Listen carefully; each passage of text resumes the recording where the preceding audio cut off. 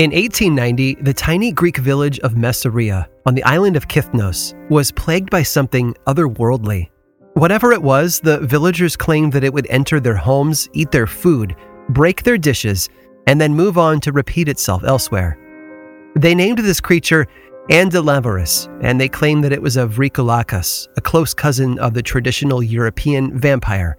Andalavarus drank their wine and smashed their belongings, howling like a wolf and making a loud, terrible mess.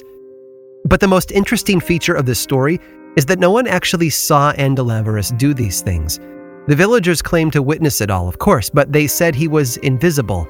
He was, in essence, a noisy spirit, but the only cultural lens they were able to view him through was as a vampire. And they weren't the first. Between 1591 and 1923, people across Europe told similar stories, an invisible monster that raided their homes and destroyed their belongings. Today we see events like these play out across the screens of our local movie theaters. Hollywood has been fascinated with invisible, violent forces since the early 1980s when they brought us Poltergeist.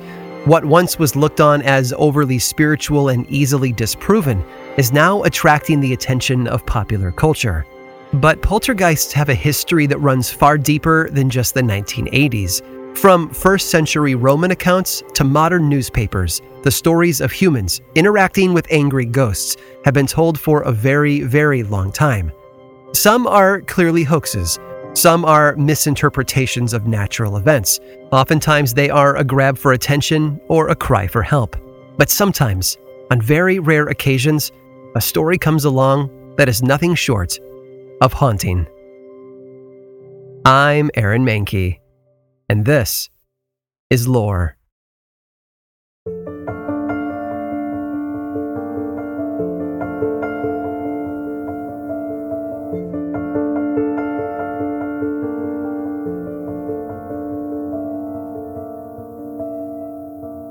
The word poltergeist evokes a number of ideas for most people. Most think of the movie. Some picture objects being thrown around a room by an invisible hand. They even might envision the sound of chains and doors creaking open in the night. And that wouldn't be too far from the truth. The word poltergeist is German, and it literally means noisy spirit. The idea is that while the typical ghost story only uses one of our five senses, our sight, stories of poltergeist can often sometimes tap all five. Most poltergeist accounts reference the same types of activity: objects that are mysteriously moved or broken, noises in and around the house, physical attacks such as biting, pinching, hitting, and even tripping. Some people even claim to have seen objects or other people levitated by an unseen force. And unlike some folklore, stories of noisy spirits are nearly universal. Similar manifestations have been reported by witnesses in dozens of cultures for centuries, from Japan and Brazil to Australia and the United States. For those who view widespread distribution as major sign of proof, the poltergeist has become an indisputable fact. One of the earliest records of a poltergeist encounter actually comes from the 1st century Jewish historian Flavius Josephus. He recorded an exorcism in 94 AD that sounds eerily similar to those of us familiar with modern exorcism tales. In his report, he describes how, as the spirit was being driven from the person, a bowl of water all the way across the room was suddenly overturned by an invisible force. And Jacob Grimm, half of the famous Grimm brothers, who recorded many of the stories we remember from our childhood, also wrote more scholarly books. In his book Deutsche Mythologie, Grimm recorded a story from the German town of Bingen am Rhein that took place in the 4th century. According to the story, people were pulled out of their beds by an unseen force. Loud noises could be heard, as if someone were knocking on the walls or floor.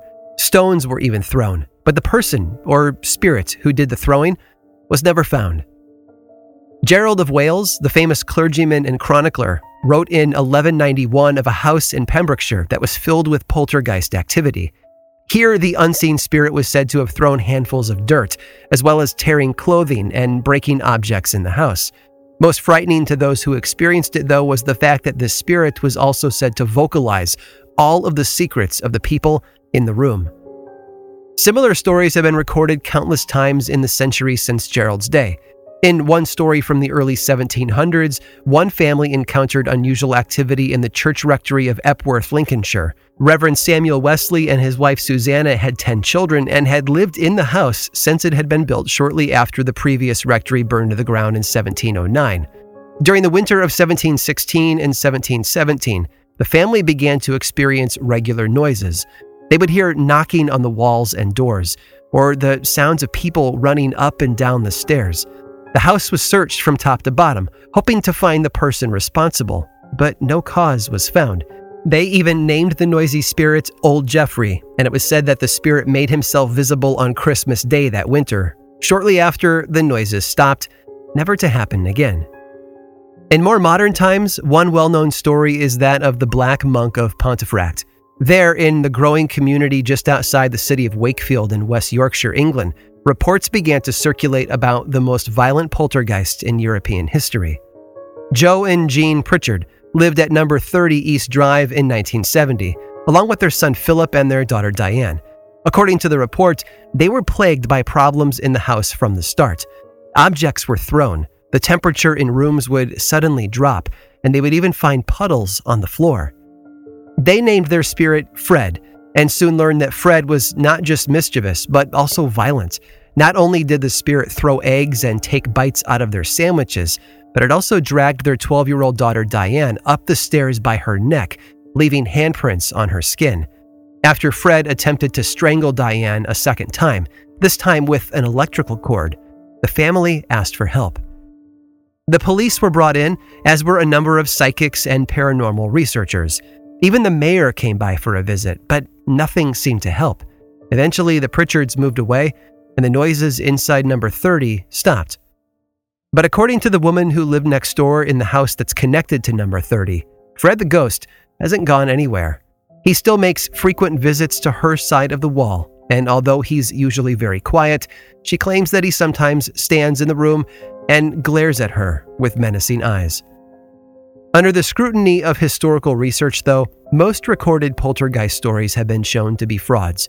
Oftentimes, they were nothing more than pranks put on by the homeowner or the person who stood the most to gain from the attention.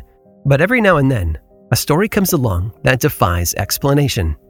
And when that story involves violent physical attacks and a serious threat to human lives, it becomes downright chilling.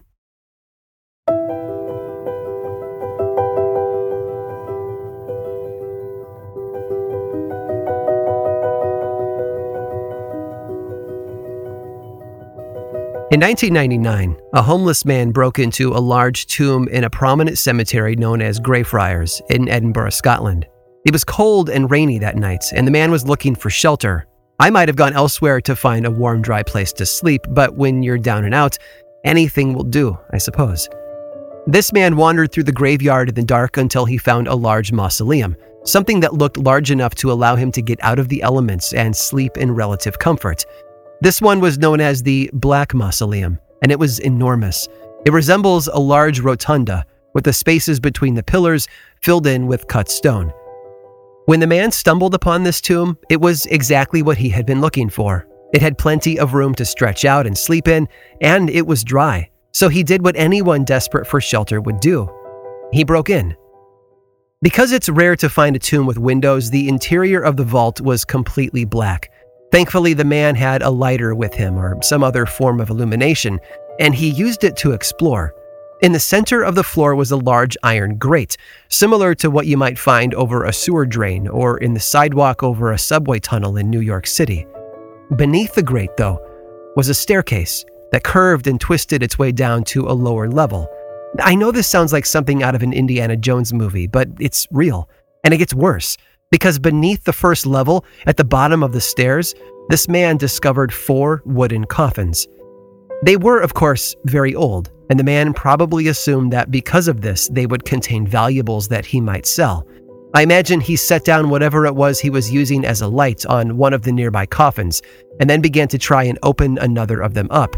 When it didn't open, he resorted to smashing the lid to break the lock, and that's when he took a step backward. The boards in the floor must have been very old. The man must have put his full weight in just the right spot, and all of those possibilities must have lined up perfectly in that moment. A brief groan from the wooden floor was followed by a loud crash, and the man tumbled backward into a long-forgotten pit, some part of an even lower level that dated back centuries. The best guess that historians can make is that the pit had actually been used for the illegal dumping of bodies in the wake of the plague in 1645. What they do know, however, is that the pit was sealed very well. So sealed, in fact, that when this man landed on the pile of 350-year-old corpses, they were surprisingly well preserved. They weren't skeletal and dry, like you might expect. No, these bodies were wet with something that resembled green slime. Their clothing was intact, albeit ragged and torn, and their hair was matted to their shriveled heads. And of course, there was an overwhelming stench in the air. The man bolted, and I don't think there's a single one of us who could blame him. Fearing for his life, the man climbed out of the pit, up the stone stairs and into the vault, and out the door. He was in such a hurry that he even fell and cut his head on the doorway to the mausoleum. Outside, a security guard was patrolling the area with his canine partner when the man burst out of the tomb. Maybe it was the blood running down the man's face. Maybe it was the white dust that covered him from head to toe because of his adventures below the tomb. Or maybe it was the simple sight of a pale, shrieking figure charging out from the dark crypt. Whatever it was, when the guard saw the man, he turned tail and ran just as fast as he could, away from the darkness of the cemetery and into the city beyond.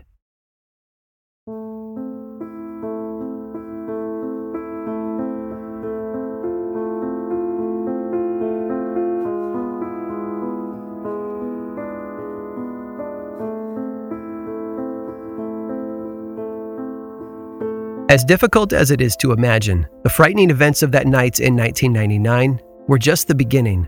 Like a tiny spark igniting an entire barn, the break-in at the Black Mausoleum set in motion something that no one has since been able to adequately explain.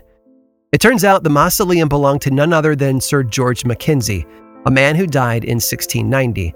Along with being a lawyer and Lord Advocate to the Crown of Scotland, Mackenzie had been instrumental in sending hundreds of Presbyterian Covenanters to their deaths in the late 17th century. Today he is known as Bloody Mackenzie, and according to the local reports, this invasion of his resting place set off a series of events that can only be blamed on a very angry spirit. And it didn't wait very long. The day after the break-in, a woman was taking a walk through the cemetery. It's unclear whether she was a tourist interested in seeing the Covenanters' prison area of the graveyard or a local just out for a walk. But when she drew near to the mausoleum, she decided to peer through one of the small grates in the tomb door.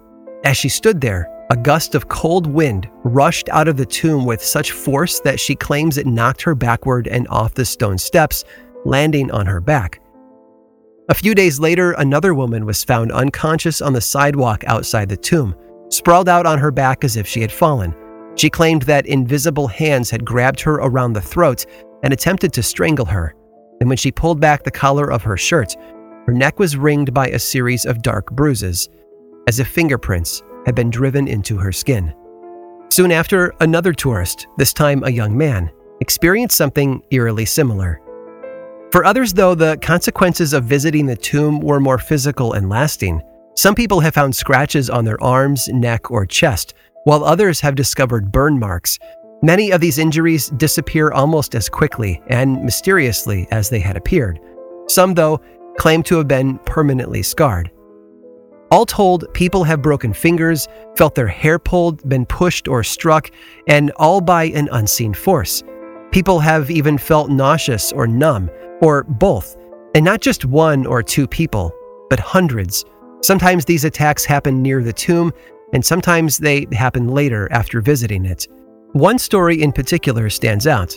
A former police officer reported participating in a tour of the cemetery a few years ago. After returning to his hotel room that night, he picked up the book he had been given on the tour that covered the details of the hauntings.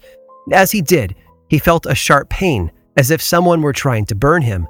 When he ran to the mirror to check, he found 5 deep scratches on his neck, just beneath his chin. The following morning, the officer visited his mother and told her what happened. He also gave her the book. According to him, he couldn't stand to have it around any longer, and so he left it at her house. When he called her later and asked about the book, he caught her in the bathroom. She was standing in front of a mirror, examining 5 long scratches on her throat. All told, nearly 400 people have claimed to have been attacked by something otherworldly around the tomb.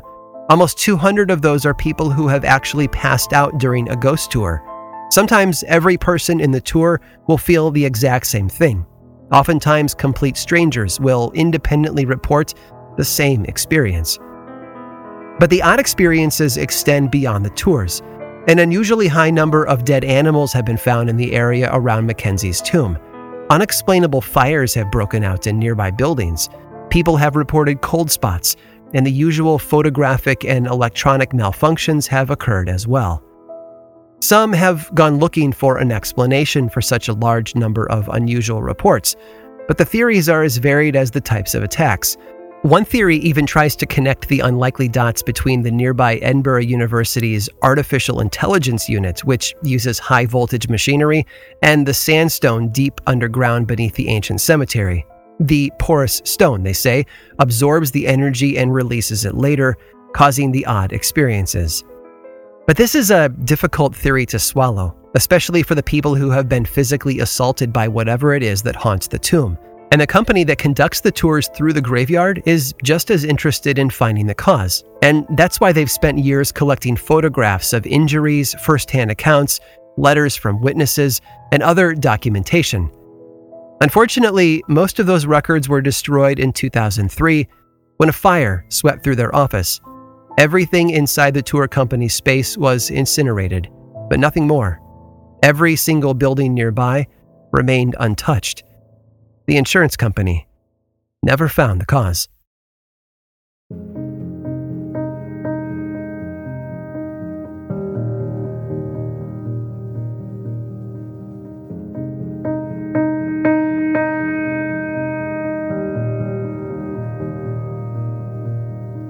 Outside of places with frequent earthquake activity, most people don't think it's normal for photographs to fall off their wall, or for a chair to slide across the floor, or to be knocked down by an unseen force. For some, those events are equal parts unusual and inconvenient. For others, though, they are terrifying. It's difficult to say what's really going on in these stories. Some events can be chalked up to natural causes, or the human tendency to misinterpret the things we see. We are very good at finding patterns, after all.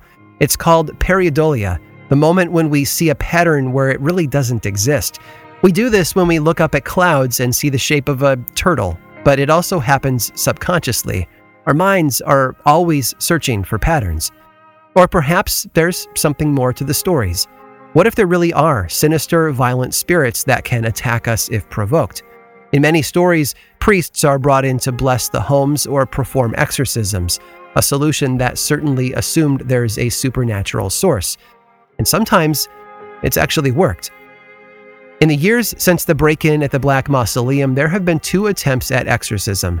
The second of those took place in the year 2000, just a year after the activity began. Colin Grant, minister of a spiritualist church and professional exorcist, was brought into Greyfriars Cemetery. While standing in front of the Black Mausoleum, he performed his ceremony. While doing so, he claimed to feel overwhelmed by the sensation of oppression, that hundreds of tormented souls were swirling around him, trying to break through into our world. He said he had feared for his life, and quickly left before he could finish. Just a few weeks later, Colin Grant was found dead. Victim, they say, of a sudden heart attack.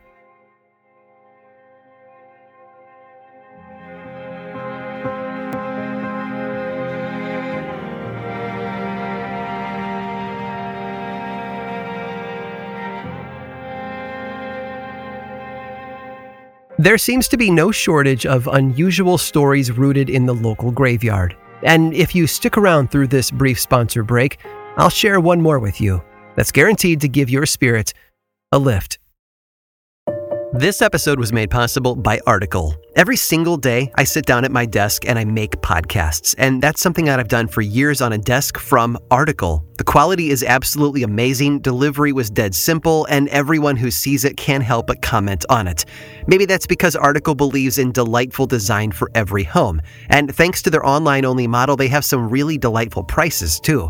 Their curated assortment of mid-century modern, coastal, industrial, Scandi, and boho designs makes furniture shopping simple. I honestly can't get enough of all of those clean lines, rich colors, and gorgeous wood finishes. Article's team of designers are all about finding the perfect balance between style, quality, and price. They're dedicated to thoughtful craftsmanship that stands the test of time and looks good doing it. Article offers fast, affordable shipping across the US and Canada. Plus, they won't leave you waiting around. You pick the delivery time and they'll send you updates every step of the way. And their knowledgeable customer care team is there when you need them to make sure your experience is smooth and stress-free. Article is offering our listeners $50 off their first purchase of $100 or more. To claim, visit article.com/lore and the discount will be automatically applied at checkout. That's article.com/lore for $50 off your first purchase of $100 or more. Seeking the truth never gets old. Introducing June's Journey, the free-to-play mobile game that will immerse you in a thrilling murder mystery. Join June Parker as she uncovers hidden objects and clues to solve her sister's death in a beautifully illustrated world set in the Roaring '20s. With new chapters added every week, the excitement never ends.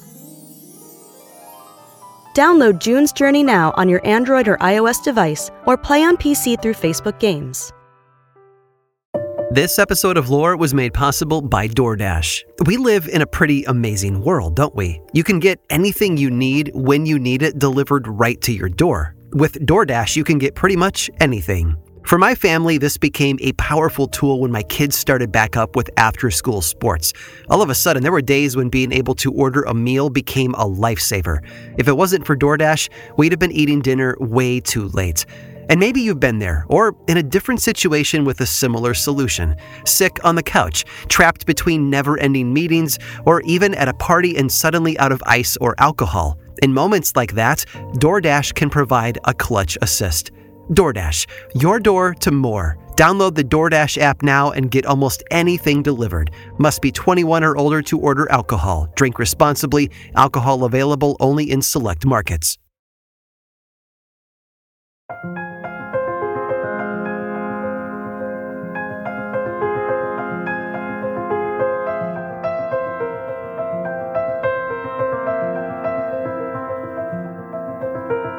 Old North Church in Boston has been there since 1723.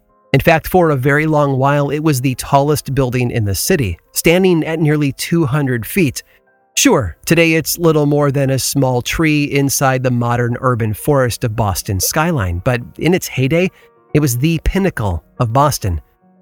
Which explains why Paul Revere sent two men with lanterns into the steeple in April of 1775. They used the unmatched height of the church tower to look out for the approach of British forces, and then alerted the rebels to the nature of that approach, one if by land, two if by sea. It's a quote almost every American knows by heart, and it started in the Old North Church.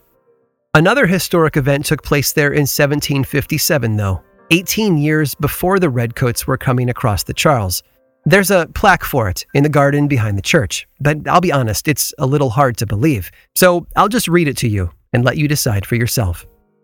Here on September 13, 1757, John Childs, who had given public notice of his intention to fly from the steeple of Dr. Cutler's church, performed it to the satisfaction of a great number of spectators. Mr. Childs came to Boston from London. He claimed to have flown many times there from a number of very tall buildings. Once he even flew off a 200-foot tall monument. Not only could he fly, he was saying, but he was good at it. Now he was going to do it in Boston, and what better place for his flight to take place than from the top of the Old North Church? To draw a crowd, he posted a notice in the Boston Gazette. He named the date of his flight, September 13th of 1757, and promised, and I quote, full satisfaction. If I had to guess, the fact that the plaque is still on the building 250 years later is a powerful testament to just how satisfied everyone was. But before you go jumping to conclusions, No pun intended, I swear. Let me put a few doubts to rest. No, this wasn't a rumor that became a local legend. This was a real event that was documented by real people. And no, John Childs did not possess some sort of primitive glider or Da Vinci-style human wings made out of wood and sailcloth, however amazing that would have been. In fact, there was nothing aeronautical about his flight at all. It turns out what John Childs did was import an urban pastime from London into America. The best way to see it would be to jump on Google and search for an engraving called Southwark Fair by William Hogarth. But let me see if I can paint you my own picture. Childs tied a rope to the top of Old North Church and then the other end to a building 700 feet away and farther below. He then took a board with a slot carved down the center, placed it on top of the rope, and laid himself down upon it. Yes, Childs literally body surfed down a rope, his arms spread out like a bird until his descent was broken by a pile of feather beds at the bottom. And that's it. There's nothing spooky about John Childs' tale, I'm sad to say. No ghosts that fly over the church late at night or otherworldly feathers that might be found on the ground by tourists. There are no screaming crowds that echo to this day through the narrow streets around the church. It would be a lot more poetic if there were, but this is all we get. A man on a board falling slowly into a pile of pillows. But here's what I want you to remember. It took the story of John Childs a little less than 170 years to make its way onto a memorial plaque in the church garden. Less than 2 centuries is a blink of the eye when you take in the whole scope of written history. And yet over those 200 years, his story went from an acrobatic circus act to a legend about a flying man. History contains an untold number of legends, and many of them paint a picture for us that are impossible to ignore. But just because a story exists doesn't mean the details are entirely true. Sometimes you have to dig deep, look elsewhere, and pull the disparate pieces together. Otherwise, you run the risk of going on a flight of your own. A flight of fancy.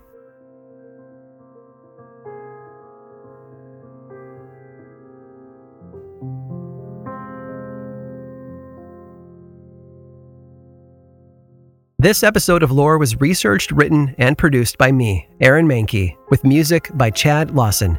Lore is much more than just a podcast. There's a book series available in bookstores and online, and 2 seasons of the television show on Amazon Prime Video. Check them both out if you want more lore in your life. I also make and executive produce a whole bunch of other podcasts, all of which I think you'd enjoy. My production company, Grim and Mild, specializes in shows that sit at the intersection of the dark and the historical. You can learn more about all of our shows and everything else going on over in one central place, grimandmild.com. And you can also follow this show on Twitter, Facebook, and Instagram. Just search for Lore Podcast, all one word, and then click that follow button. And when you do, say hi. I like it when people say hi. And as always, thanks for listening.